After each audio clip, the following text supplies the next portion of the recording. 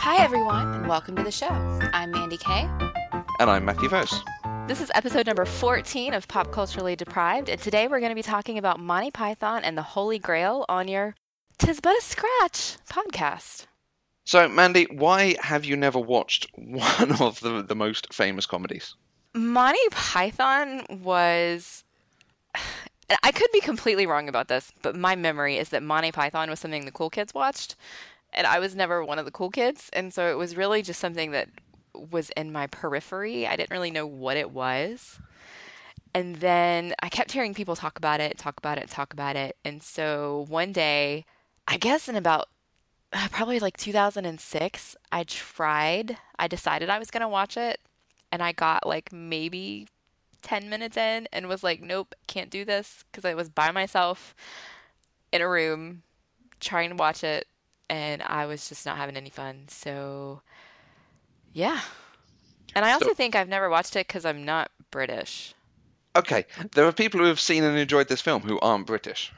I know, but I need an excuse. It's astounding because it's, and I think as we'll go through, we'll find out you know most of it already, because everyone references this film. It's just so much part of the culture that you pick up through osmosis, because it is incredibly funny. It tried so much and then brought it to the silver screen rather than doing it through a TV show. Was this actually like a movie, like a cinematic release movie? Yeah. Oh, I had no idea. It was released in the United States that way? Yes. I had no idea. Yeah, no, this was like an actual movie, like a movie. On VHS and everything. We'll get into the detail of all that in a second with the production history. When we talked about Die Hard, I made a reference that it was one of 3 films that we had on VHS that I watched over and over and over and over. This is the second of those 3. This is something that I would watch on Saturday morning. My mum would come back from the shopping. I'd make some sort of Monty Python reference at her, and she would just look at me and be like, I know what you've been watching. But we have a family story about this. I suspect it's apocryphal, and I suspect it's changed and been embellished over the years. Pretty much this day, a few years ago, my parents were in Manchester visiting my uncle, and my mum was heavily pregnant with my sister. So they decided to go and see Monty Python and the Holy Grail in the hope that she would laugh hard enough at it to induce labour.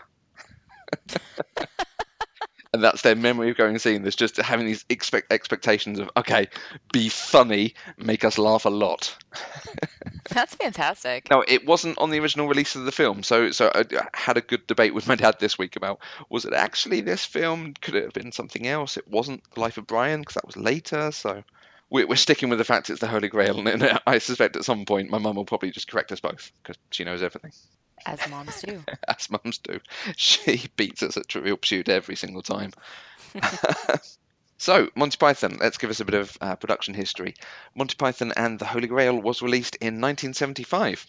It was directed by Terry Jones and Terry Gilliam, who shared duties across both the live action and the animated sequences. It was written by Monty Python, which is the Gestalt British comedy group made up of Graham Chapman, John Cleese, Eric Idle, Michael Palin, Terry Jones, and Terry Gilliam, who isn't British, he's from Minneapolis. That's interesting. A couple of weeks ago, we were told that Raiders of the Lost Ark is a Madonna film because you can refer to it by its first name only.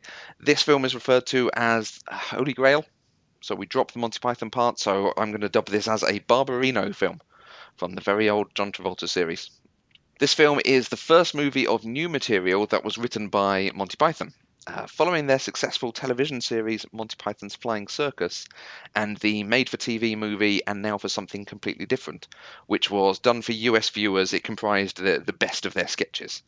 So when we said that this is their first film, it's not, but the first one was done very much of, okay, the US audience has missed 2 seasons of our show, so let's just do the best bits and get them caught up as we try and break the US. Well, here's an interesting thing about that. I've never seen it, but I frequently use the phrase "and now for something completely different." So somehow this has gotten into my brain without me knowing it. So for them to segue, because of the surrealist nature of the humour, it was really hard to go from one scene to the next quite often. And it was just sketches rather than scenes. But when they found themselves stuck, they would either go to some completely random animation, like you've seen here, or go to John Cleese in a suit behind a desk going, and now for something completely different. I've seen that. Sometimes that desk would be in a field, sometimes in an office, sometimes in a pit, sometimes he wouldn't be in a suit. It just became another sketch, a way of getting themselves out of a hole when a sketch stopped being funny became part of the comedy. Okay, I feel like I've seen that, and maybe that's how it ended up in my brain, but Probably. I don't know when or how or why. Monty Python focused particularly on absurd surrealist humour and slapstick. This film absolutely continues that tradition, applying that humour and logic to the Arthurian legend. The troupe were given a budget of just under £230,000. A large proportion of that came from bands like Pink Floyd and Led Zeppelin. They were looking to use this funding to work around the taxes that were around 80 to 90% for the highest earners in Britain at the time. So they were writing it off to be able to make a loss on it. The low budget forced them to make several decisions about the way they shot and developed the film, some of which were decisions like, let's remove the horses and use coconuts instead, which I think paid off. Into basically the greatest sight gag of any film. Maybe. Maybe. This film was followed by a couple of other films, which we'll discuss a bit later, and the hit musical Spamalot, which was written by Eric Idle, one of the troupe, and based upon the Holy Grail, but with a number of deviations from the film. King Arthur, the actor behind King Arthur, is regularly replaced, and then it gets played in different styles by different comedians. And the Lady of the Lake is now included as a major character. Interesting. The role of Lady of the Lake was originated by Sarah Ramirez when it was opened on Broadway. And there's a fantastic story that because she won a Tony in the first year it opened, and it won several Tonys because it is a great show. But she won the Tony for Best Actress, and the producers at ABC offered her any part she wanted in any of their shows. So there is a world in which she ended up on Desperate Housewives. There's a world when she ended up on Lost. But she ended up on Grey's Anatomy as Callie Torres, which, given she was in that show for 10 years, is probably a good decision. Yeah, absolutely. When Spamalot opened in London, the role went to Hannah Waddingham, who originated it. And I was lucky enough to see her in that part, along with Tim Curry as King Arthur. And she is now more famous as Septa Unella from Game of Thrones, the one who walks along crying shame at Cersei Lannister. Oh, Yeah. okay. I know who she is. Yeah. Finding that out, I was Culture, like, I've seen you guys. it was quite a shock to have found that out. I went, oh, okay, great. I want to go back to, you've seen Tim Curry live? I've seen him in this. Yeah, no, just this.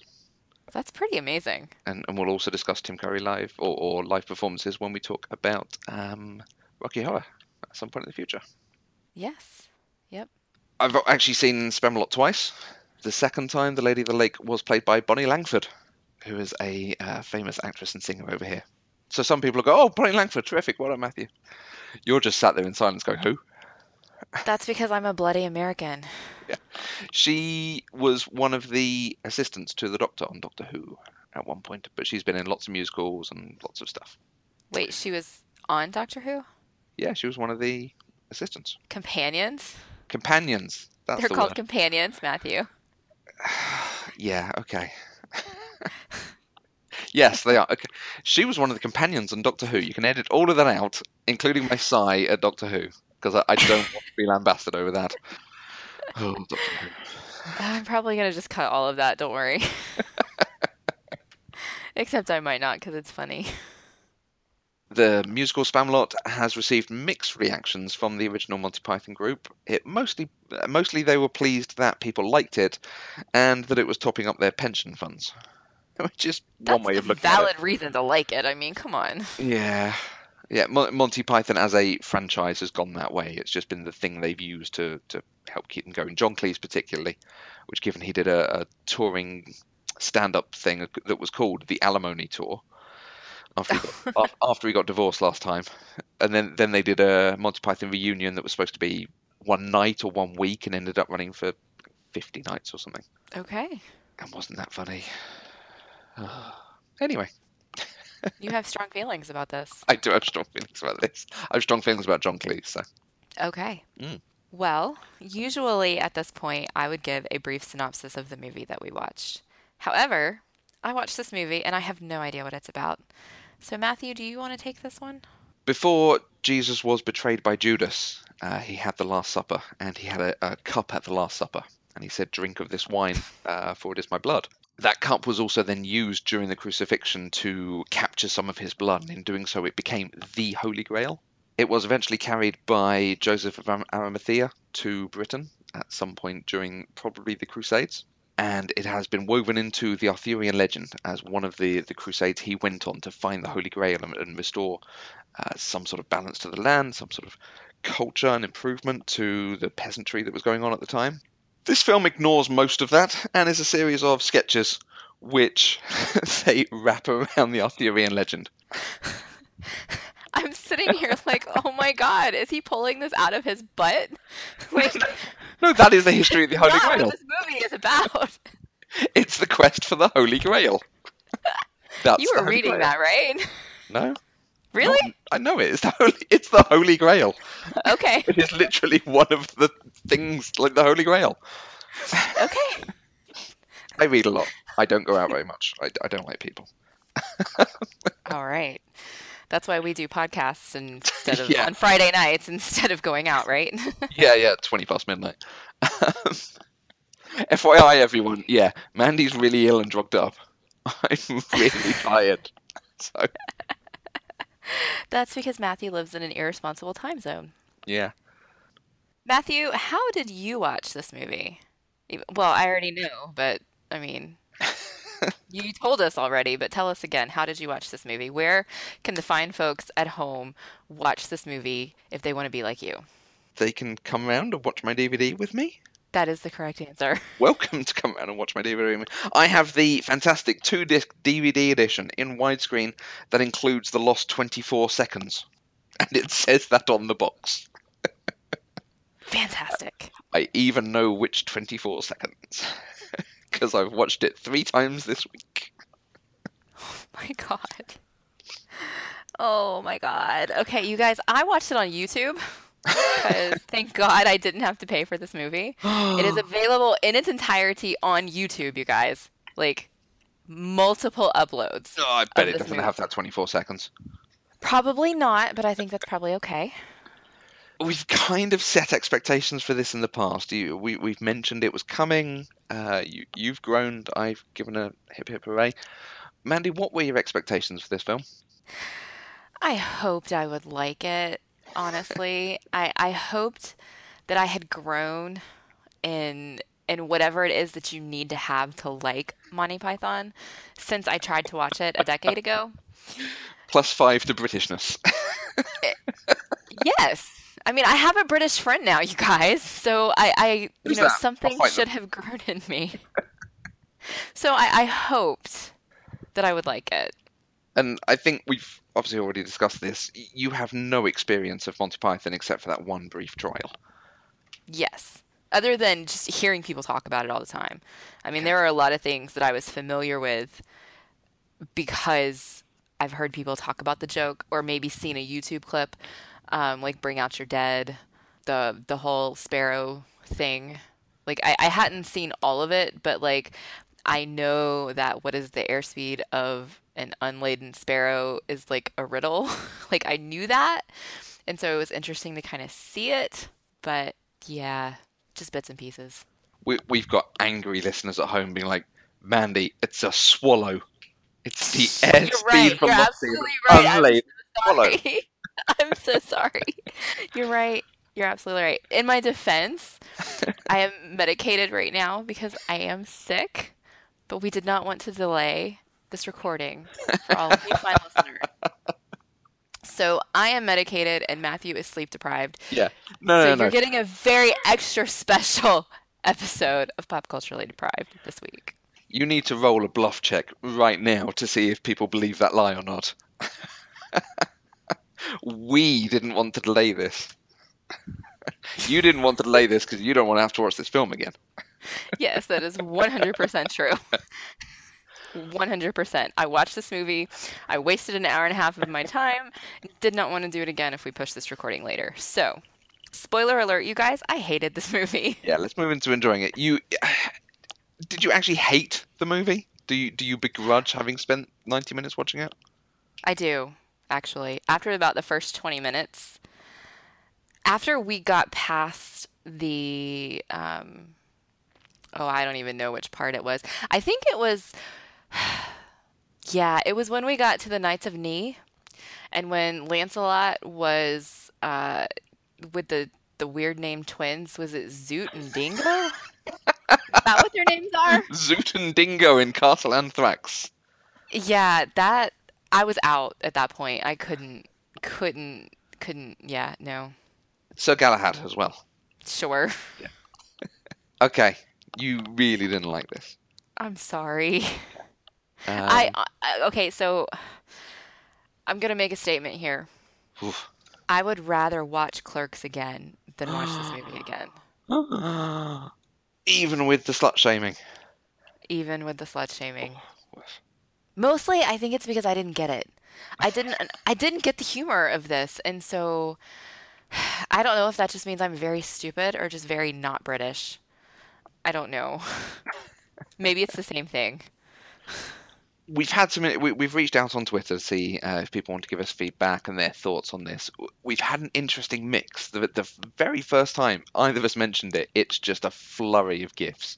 You know, the I'm invincible, the Netsusei, or there are some who call me Tim. Just all this stuff comes at you, and people start quoting things, and they're really excited that we're doing this. And I've had people going, "I can't wait to hear you talk about it." Fabulous. Oh God, I'm just letting so many people down right now. And then a little bit later, you get a couple of other people who creep in. Creep in. That makes it sound really bad. A couple of other people who say, "Yeah, why? Why would you watch this, guys?" So I'm particularly mentioning Laura, who I had a really interesting conversation with tonight. I said, "Okay, so you don't like it," and she actually used kind of the same expression as you said. She said it makes her terminally uncool, Okay. which is hilarious because it's not the cool kids who use this. It's the ones that the hipster types who like to know the thing that other people don't know and go and watch it. Because Right. I think we can probably agree I was not one of the cool kids at school. You don't have to That's true. agree. We have seen pictures of you with your Ghostbusters Yeah, toys. exactly. But I'd seen this. This was the thing you saw when you weren't one of the cool kids.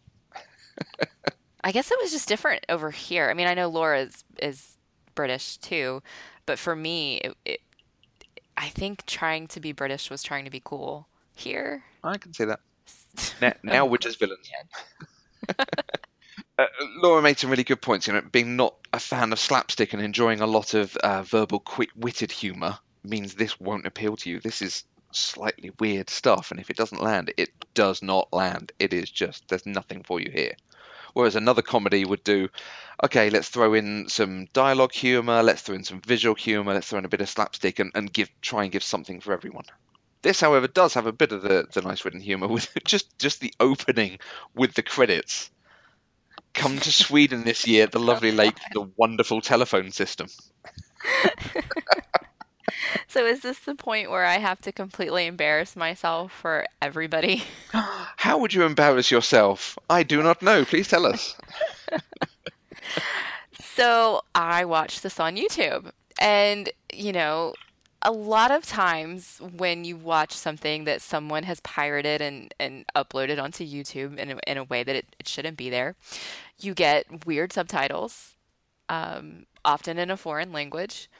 And so I had actually gotten to the point where I had typed out a tweet of, oh, hey, this is weird. This thing that I'm watching has subtitles in another language. And then I didn't actually hit send, thankfully, because then I got really confused that it started talking about Sweden and then telephones and then moose. A moose once bit my sister. And then I figured out, oh my gosh, this is part of the gag. But I actually thought that it was not part of the movie, that whoever uploaded it onto YouTube had inserted those there for a little bit. Yep. It's very much a style of Monty Python of, if there is a shot, you can put a gag in there.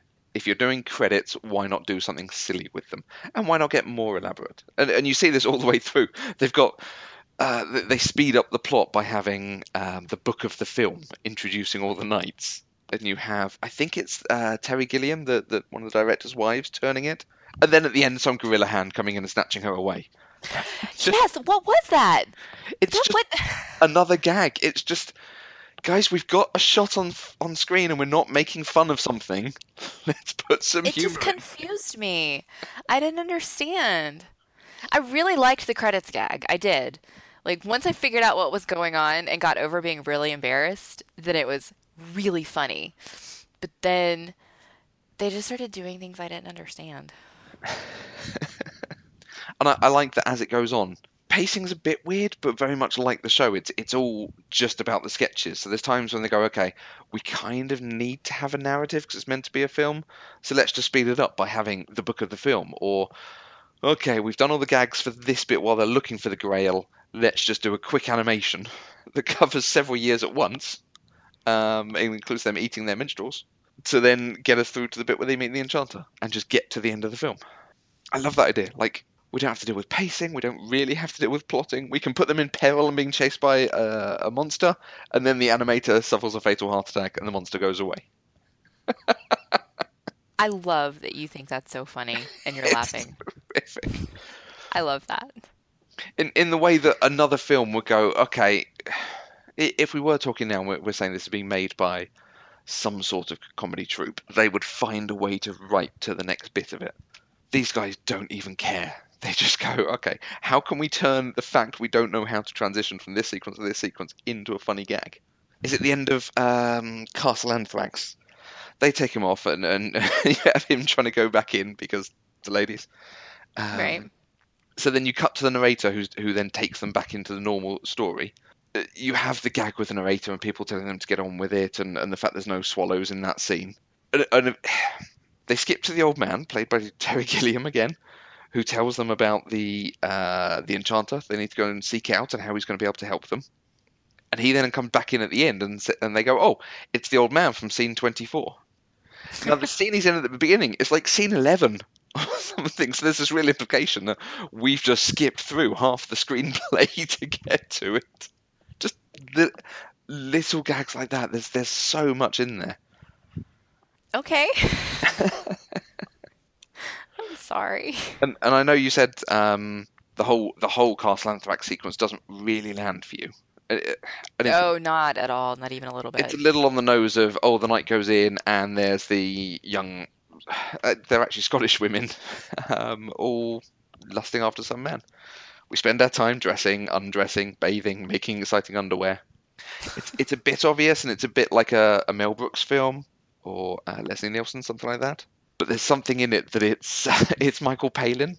So he's already playing the knight who is supposed to be the chaste and the pure. and he's having to resist their advances because that's what the character is. And it's Michael Palin who's kind of the nice middle class one of them. Okay, so this is something where you just have to be British and know who this person is to understand. A little bit, I think, and some of that comes from the way he portrays the character and his accent. I think when I've talked in the past about things like, when a character has this accent or sounds in this way, you know where they come from, you know a bit about their background. He has a bit of the Yorkshire accent, which you hear in some of his other characters particularly. Kind of tells you, a bit of where he's come from and his history. Okay. And it's quite funny. I read a really interesting thing about the development of the show and how they all had responsibility for the TV show particularly. They wrote in either pairs or singularly, and they all wrote very different styles of scenes, which works really well when you're doing a sketch show.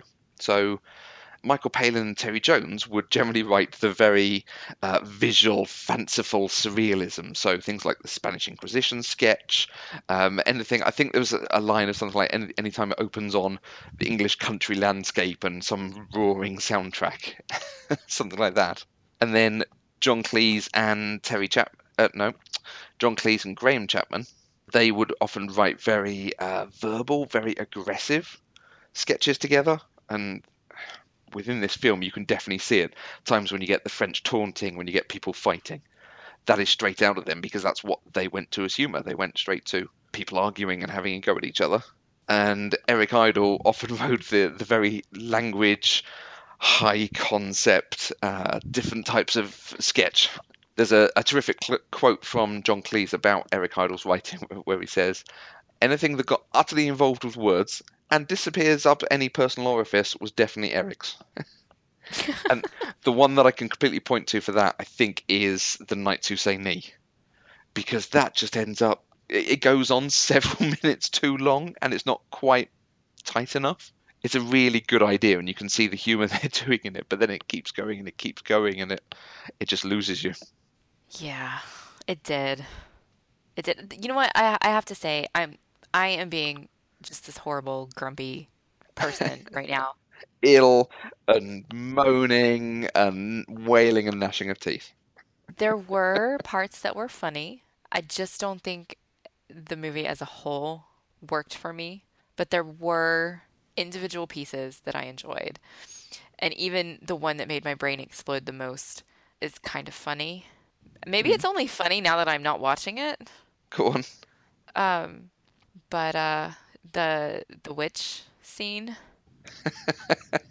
the witch Yep. The witch is trial. made out of Yeah. wood, so she floats like a duck. So if she weighs the same as a duck, she's a witch. Yep. Yeah, my brain exploded during that scene. But it's kind of funny now that I'm not watching it. Is that the secret to Monty Python, to just not watch it anymore and just laugh at all the jokes? Yeah. And part of it comes from that it's doing a lot of very clever stuff, but it's doing a lot at the same time. So there's a lot to take in. And I think actually when you get past the sort of obvious on the nose humor that they're doing right in front of you, you can take in some of the other stuff in the background. So in that scene, there's lots of times where Sir Bedimere is asking them questions and he's saying, okay, what else floats on water? Stones, apple, bits of bread, churches, lead. Just throwing this random stuff back at them. There's a guy in the back of the scene who's got shaving cream on his face. Oh, So I it's didn't obviously notice that. halfway through having a shave and this all kicked off. And even now, there's stuff as I'm watching that I hadn't noticed before. Again, earlier in that scene, Sir Bedimere asks him a question and John Cleese answers him, but he takes the longest time to answer. And actually, I always watch John Cleese, and this time I watched Eric Idle. And you can see he's also doing the acting of thinking about it. Oh, I'm not sure what the answer to this is, or what might it be. And you can see it's going on so long, he starts laughing, and he has to bite his side to stop himself laughing on camera and ruining the take. Okay. And filming with them must have just been that constantly making each other laugh, having to redo shots. Oh, I'm sure. I'm sure. So I'm looking back over my thought stock from last night, and I can tell you exactly where the movie lost me. Go on. So here's my progression. 24 minutes in, and we're finally looking for the Holy Grail. It took 24 minutes for that to happen. And then after that, we meet the weird French dude, and he says something like, "Your mother was a hamster." Mother was a hamster, and your father smelled of elderberries. So then I said, "What the actual F am I watching?" The sound effects remind me of the smoke monster from Lost. Seriously, what the F? I don't understand. Zoot and Dingo? The Knights of Knee? I don't understand this movie. These are my thoughts. That's exactly where it lost me through that whole sequence. Okay. And so after that, I was kind of, after that, I was trying to figure out the dude's name. I thought his name was Kumquat, but apparently it was Concord. And then it was Violent. And then, no, Yeah. I can't do it. I can't. If this were a book, it would be a DNF, which is a did not finish. That's just where it lost me. And then the end came, and I was mad. And it I just was mad at the end. ends. Yeah. It's like there was no point to the last 90 minutes of my life. And it just, I didn't get it, I think. Yeah. I'm sorry, Matthew. I'm sorry I don't love this thing that you love. Does it take away anything that you knew some of these gags? So you're putting them more into, oh, yeah, this is where it's from. Great. now make me laugh.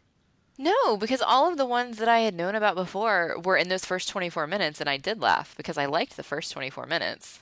See, and that's very much the bit that is, there's no narrative. It's all sketch to sketch to sketch to sketch. And they're leaning so heavily on the trope of you have authority trying to assert itself and playing it absolutely straight. And that's why Graham Chapman's portrayal of Arthur is just, he doesn't go looking for any of the gags. He doesn't make faces. He doesn't do silly accents. He just plays it. I am Arthur, King of the Britons. And so he's trying to put on all this stuff, and it's the peasants or the guards or the people under the authority questioning him at every stage and trying to apply some sort of logic to the idiocy of the or the silliness of the myths. Mm-hmm. He has the great thing about Lady of the Lake, her arm clad in the purest shimmering samite, holding aloft Excalibur. But then you have the peasant saying, that's not a basis for a system of government. Right. And one of my favourite insults, some moistened bint, giving out swords. Oh, okay. I think I missed that one. Yeah, his shout of, if I went around saying I was emperor just because some moistened bint had lobbed a scimitar at me, they'd put me away. And I think I have used moistened bint in a trash-talking, playing Halo kind of way. But see, that's okay. It's in the first 24 minutes, and I liked the first 24 minutes. Like, I think I just hit a wall. Like, I don't know why, but it hit a wall. Yeah.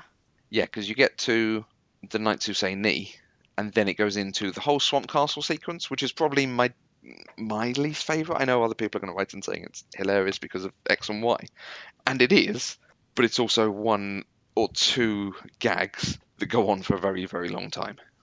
Right. And as you say, it's incredibly violent, which was part of the point for them. No one was making particularly violent movies at the time. It was, I think, the Vietnam War. There was this very intellectual response to it of you can't condone violence in any form, you have to rebel against it. So we're going to make a film that has a huge amount of violence in it, has the blood on screen, which you don't normally have, and we're going to make it so you can laugh at it because it's ridiculous. Okay. That's fair. So were there any that you had heard of before? Any moments from this film, any jokes, gags, or lines that you'd heard of before that you now place properly or that you now understand better? What's the airspeed velocity of an unladen swallow? I've heard that before. And Bring Out Your Dead. And those are the two biggest ones, I think. Okay, so not the stuff from the French Taunting. No, no, that Interesting. surprised me. Yeah. I mean, he was annoying as crap. Well, he's French. Which I think, yes, that was the point. To our French listeners, I love you very much. No, he doesn't. I am not Jeremy Clarkson. You know, I said a minute ago about Graham Chapman playing King Arthur absolutely straight and not looking for the laugh. The French Taunting is John Cleese playing it as comedically as possible and looking for the laugh in the way he moves his hands, the faces he does. He is trying to be silly and make you laugh. And you can see the difference in the two styles of acting. Mm-hmm. I think I love Graham Chapman doing it. Actually, it's reminiscent of the interview with James Masters recently, where he said coming from theatre, he did everything really big and really broad. And when he got to Buffy, and he said it was really hard acting against Anthony Stewart Head, who played everything very internal and very toned down. But when you Right. actually watch it back on screen, you go, wow, he's just commanding everything without doing a thing. Yeah. It's that same sort of portrayal.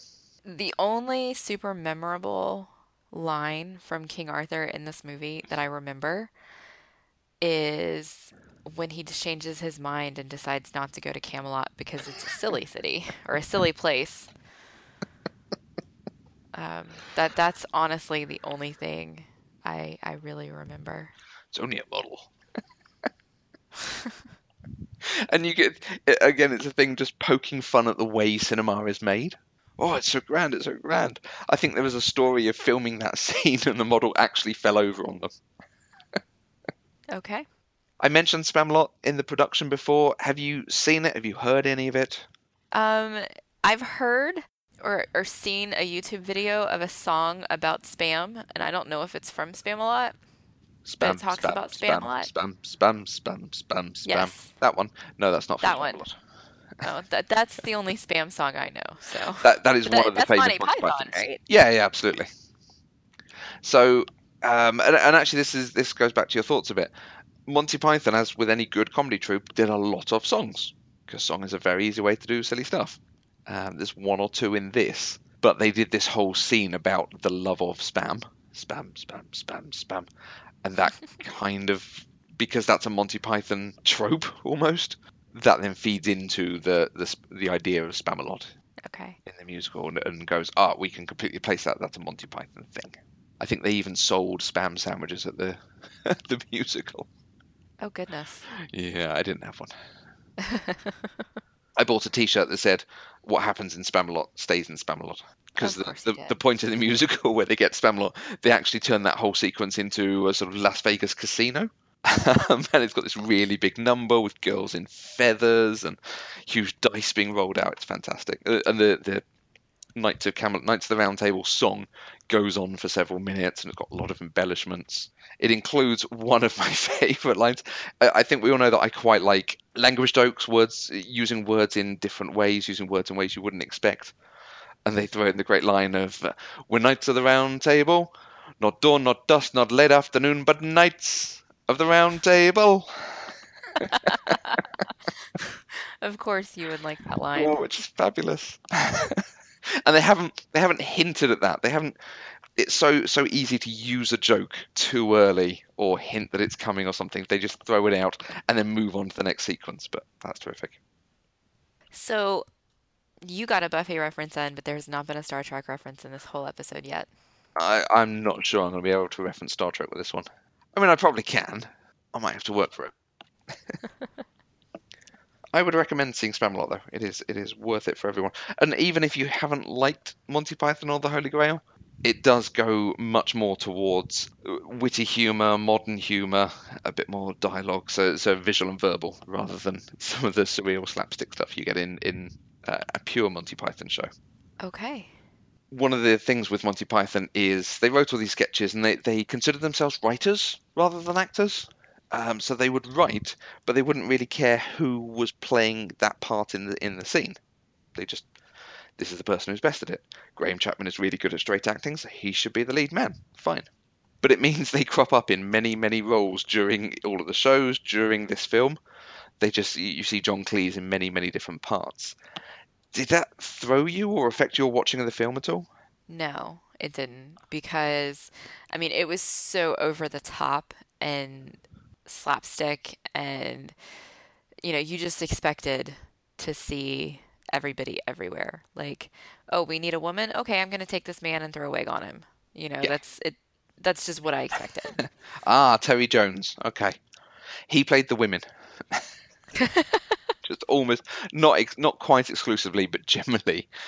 Yeah, Terry Jones. Terry Jones does a very good woman. Very, very funny. And to the extent he also plays Prince Herbert in the Tower of Swamp Castle.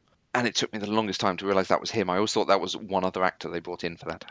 Was he the one who was trying to be rescued because his Yeah. father was making him marry somebody? Yes. Okay. That's the one who also plays Sir Bedimere, so at the witch trial. And he also plays Dennis's mother in the Constitutional Peasants. Oh, there's some lovely filth over here, Dennis. Oh, how do you Oh, do? okay. Okay. I order you to stop talking. Order, eh? Who do you think you are? I'm your king. I didn't vote for you. So should the rest of this episode just be you quoting Monty Python? Yeah, happily. Okay, I think we should wrap up. Okay. Yeah. Is there anything else that you want to talk about in regards to Monty Python and the Holy Grail? Quite easily, yes. I could just go through my list of different scenes and ask you about them. But I think looking forward from this film, Life of Brian is also on your list, which is the next film that followed this. And then there's even one after that called Monty Python and the Meaning of Life. I'm not planning on taking The Life of Brian off your list. So what are your thoughts going into having to watch that at some point? I'm scared. That's how I feel about that. I will say there is a song from the life of Brian that I really like, Always Look on the Bright Side of Life. We sang that song at one of our Sunday assemblies a couple months back, Nice. and it was wonderful. I like that song. It was great, and it's very happy. I wasn't mentioning it because it's from the film that's coming up, so that's why I didn't mention it earlier. It is. Well, It's funny because it's used everywhere in Britain. If you are is it? closing out something, you play that song and people sing along. It's either that or like "Hey Jude," Okay. the go-tos. So, well, Um, I'll be honest, I did not know this song until we decided to sing it for Sunday Assembly because I'm not a Monty Python fan. I've right. never watched Monty Python. But the life of Brian seems, my perception of the life of Brian seems to me that it's more of a cohesive story instead of a series of sketches. And so that makes me think I might enjoy it more, but I could be wrong. I don't know. Yeah. Aside from the chronological order, that is why I thought it was best watching this one first because you've got an idea of the humour, but Life of Brian is the better film, better narrative. So you just gave me the crap first. Okay. Got it. No, because this is my favourite. This is one of the great films of all time. This is just some of the Okay. stuff they're doing here is at the time it was made was doing some really cutting edge clever stuff, and even now there's not many people who go as far as this. I mean, I think you could absolutely make this film now and it would still be original, and obviously not original because it was made once before. Okay. But the hypothetical metaphor that I'm spinning still stands. Okay. So, leaving behind the hilarity that is me doing Monty Python sketches, we wanted to address a couple of bits of feedback that we've had. Steph mentioned a couple of weeks ago that Angel's credit sequence has footage in it that wasn't used in Angel. She's dead right. It's actually footage from a Buffy episode called Anne, which is set in LA, so it is the Los Angeles scene that Angel is portraying. But yeah, they stole footage from something else. If you watched all of Angel, you would not have seen that footage. And we got a tweet. Griffin Miller is very pleased to have his new laptop arriving since he has been personal computer deprived. I don't think that hashtag is aimed at this podcast. He is definitely PC deprived. Griffin, we feel you. We're glad your new laptop has arrived. Well, if you want to get in touch with us and give us your comments on this or any other movie we've discussed, or if you happen to be personal computer deprived, you can tweet at us on Twitter at Eloquent Gushing or using the hashtag PCDeprived to send us your thoughts. You can also email us at podcast@eloquentgushing.com, or you can comment on this post on eloquentgushing.com. Personally, I'm at Mandy Kay. And personally, I'm Matthew Vose. Please also remember to rate and review us on iTunes because it really is the best way to help people discover our show. We'll be back next week with another episode of Pop Culturally Deprived, where we'll return to the Firefly universe with the movie Serenity. Until next time. A place I'd rather be since I found serenity. Hooray. And until next time, I'm Mandy Kay. And I'm not a witch. They dress me up like this.